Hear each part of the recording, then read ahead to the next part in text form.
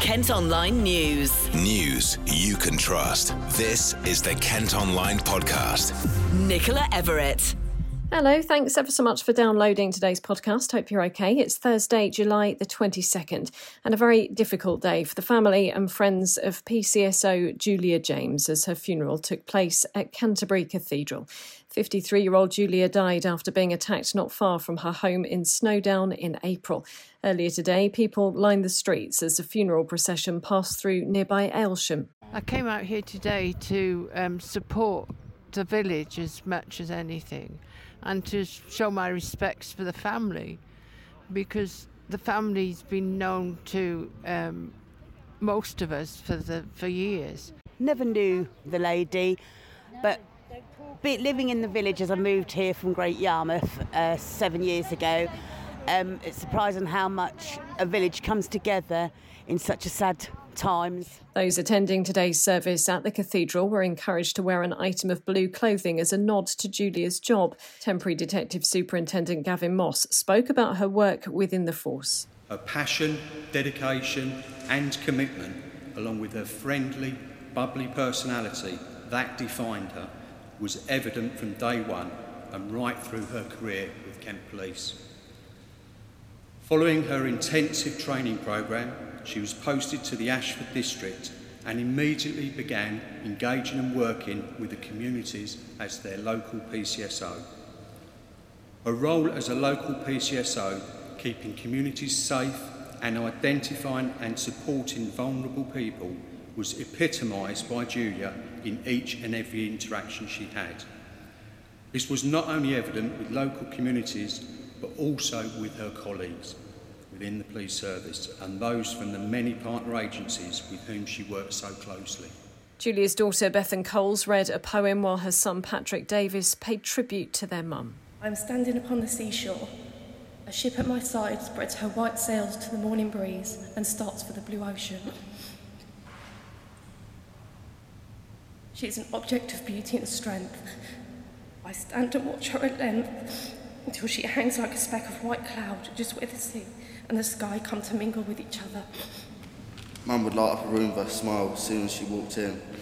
As she entered, she would glow with positivity, love and warmth. She truly was an amazing mother, wife, daughter and nan. I just hope one day I can go like you did, because it truly was beautiful. For the last 10 years, it has been amazing to see how truly happy you were, and that's because of my mum's amazing husband, Paul. I want to thank you for bringing my mum the peace and happiness she has always deserved. I miss you more and more every day, Mum, but I know you're always near. I'll keep these crystals with me that you gave me when I was 8, and it comforts me knowing you're walking beside me. I love you, Mum, and goodbye for now, but not forever. Julia's cousin Tammy Winstone gave the eulogy. She had some insecurities throughout her life, as many of us do, but Paul's adoration and love for her helped her to grow as a person and to accept herself. In Paul's words, this made him love her more each day. And in Julia's own words to Paul before her passing, she had found herself. 10 years ago, when Paul came into her life, we all saw a new side to Julia. She would talk to me about love in a way that was only usually reserved for her children. The smile you see in recent photos was because of this wonderful man she loved wholeheartedly. I know for certain that before she was taken from us, she was at the peak of happiness and health because of their love for each other, and she will be there guiding him, loving him, and nagging him to get that blinking armoire painted. We'll end with thoughts from her friend Nikki Potter, who met Julia when she started working as a PCSO. Both as colleagues and a friend, we laughed over so many things. At Ashford, Julia was affectionately known as Spooky, and Halloween night was always a favourite memory of mine. Before Julia married her beloved Paul, her surname was Ghost, and the giggles we had when Julia introduced people on this evening as PCS Ghost were just hilarious. There was definitely a glint in her eye and a cheeky smile on her beautiful face. If you knew Julia, let me tell you, it was a privilege.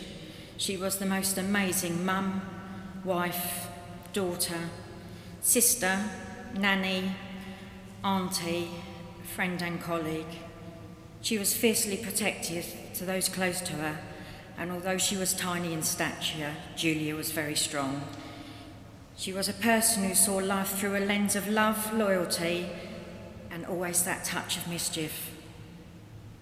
I cannot find a single picture I have of Julia where she is not smiling. Her beautiful smile would just light up any room, and she was able to illuminate the darkest of times for anybody. She really was just a true ray of sunshine. Julia, you are my diamond. You will never, ever lose your value. You will always shine bright, and diamonds are forever. Well, our thoughts today are with all of Julia's family, friends and colleagues. A 21-year-old man from Aylsham has been charged with murder and is due to go on trial in November. Kent Online News. Other top stories today, and a young woman's in a serious condition in hospital after being attacked in Sittingbourne. The air ambulance was called after she was found on Highstead Road just before 8 this morning. She's been taken to London for treatment and police are still at the scene.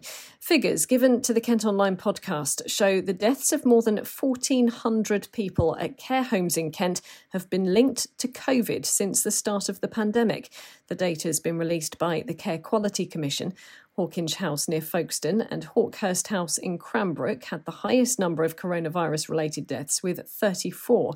The health watchdog says the impact of the pandemic has been devastating despite the best efforts of staff. Nadra Ahmed is from the National Care Association, which is based in Medway. She's been speaking to Lucy.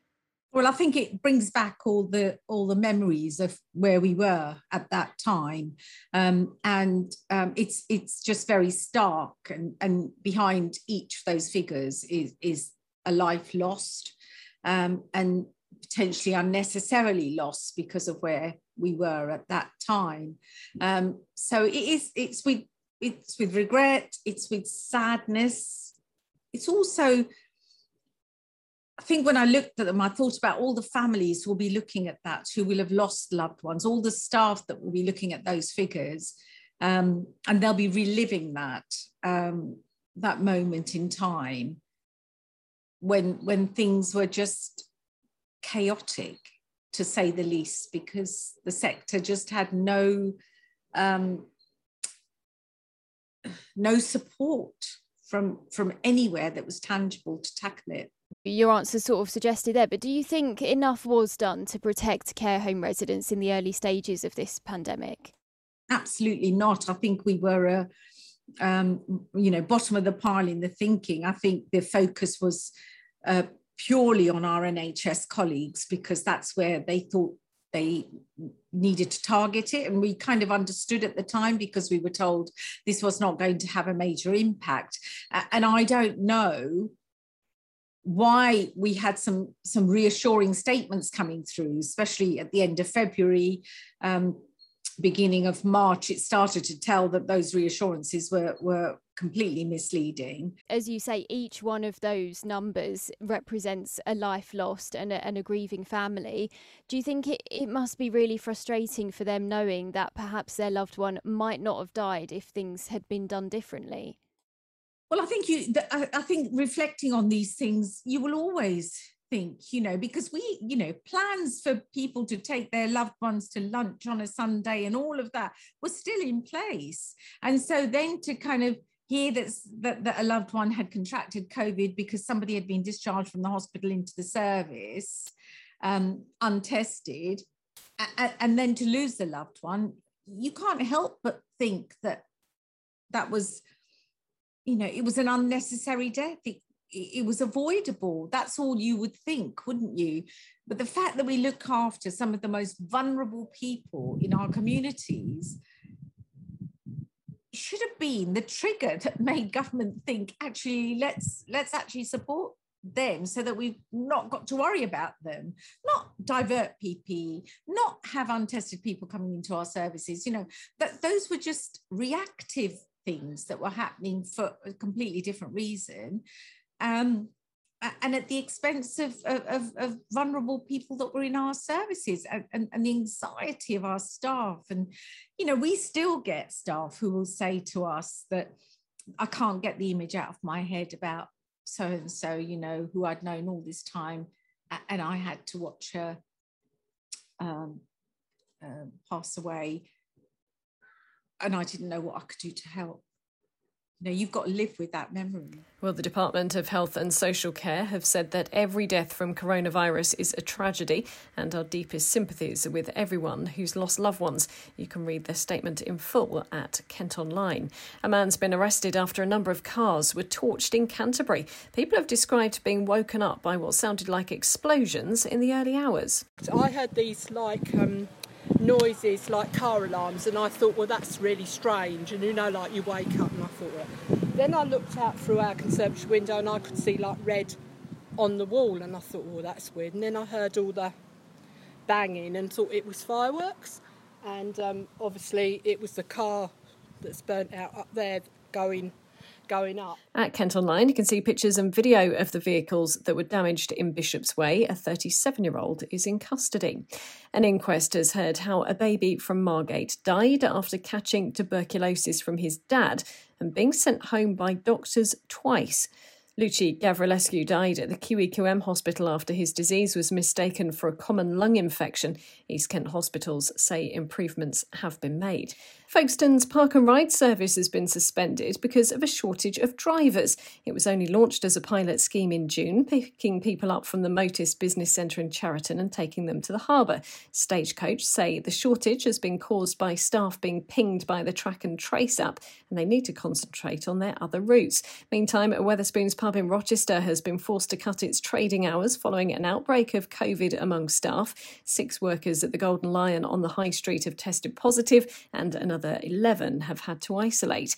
And health bosses in Kent are being urged to prioritise the faster rollout of the vaccine to younger people as coronavirus cases continue to rise. Latest figures show nearly 7,000 people tested positive across the county in the week to last Friday. That's 3,000 more than the previous 7 days. Just over half of 18 to 29-year-olds have now had their first jab, along with about 2/3 of those aged between 30 and 39. A new tool is being launched to keep people safe as they head to the seaside in Kent this summer. The Coastal Mapping Service allows emergency teams to quickly identify where a problem is, with callers often using nicknames for local beaches and rocks. It's been developed by Ordnance Survey and the Maritime and Coast Guard Agency and includes 233 data points across the county. Chris Chambers from the OS says it'll help save lives. They use that database to go and try and find it when someone local says something like, someone's broken the leg at Stinky Bay, and it means that they can find out where those places are really quickly. And of course, the faster they get to those places, the greater chance they've got of having a successful outcome. Kent Online reports. A Maidstone man who sung to his neighbours every Thursday night during the pandemic could be silenced. That's Jonathan Purcell, who says he's shocked someone has complained to the council about his singing. He's had a letter saying his music is allegedly causing a disturbance and there'll be an investigation if things don't improve. Work's underway to build a new school as part of a £400 million Riverside development in Medway. Rochester Riverside Primary will be based on the banks of the river. It's due to open in September 2022 and will have 420 pupils from nursery to year 6. A year later than planned, a massive public art exhibition is getting underway in Folkestone. The triennial normally takes place every 3 years, but the pandemic means this one has been an extra 12 months in the planning. Almost 30 new pieces of art have gone on display around the town, and it's been curated by Lewis Biggs. It's just great to have people coming to see it and feel that there is something to see. Finally, we've been, this one we've been working for 4 years to make something happen, and had to remake a lot of what we did in the first 3 years because of the delay. So it's been really tough to make it happen, I have to say. And half my head or more is still very much in production mode because there are some artworks which are not quite finished. So I'm anxious about those, but at the same time, I'm very happy to be able to present what we have finished to people coming to look. It's such a thrill. It is. It's so great, though, isn't it, that the triennial is all outside, because it's actually, in a way, it's kind of perfect for right now. Yeah.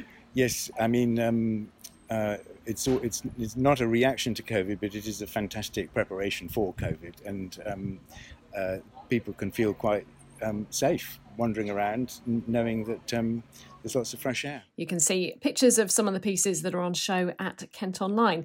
Whilst you're there, you can also see the latest images of a multi-million-pound skate park in Folkestone as work finally starts coming to an end.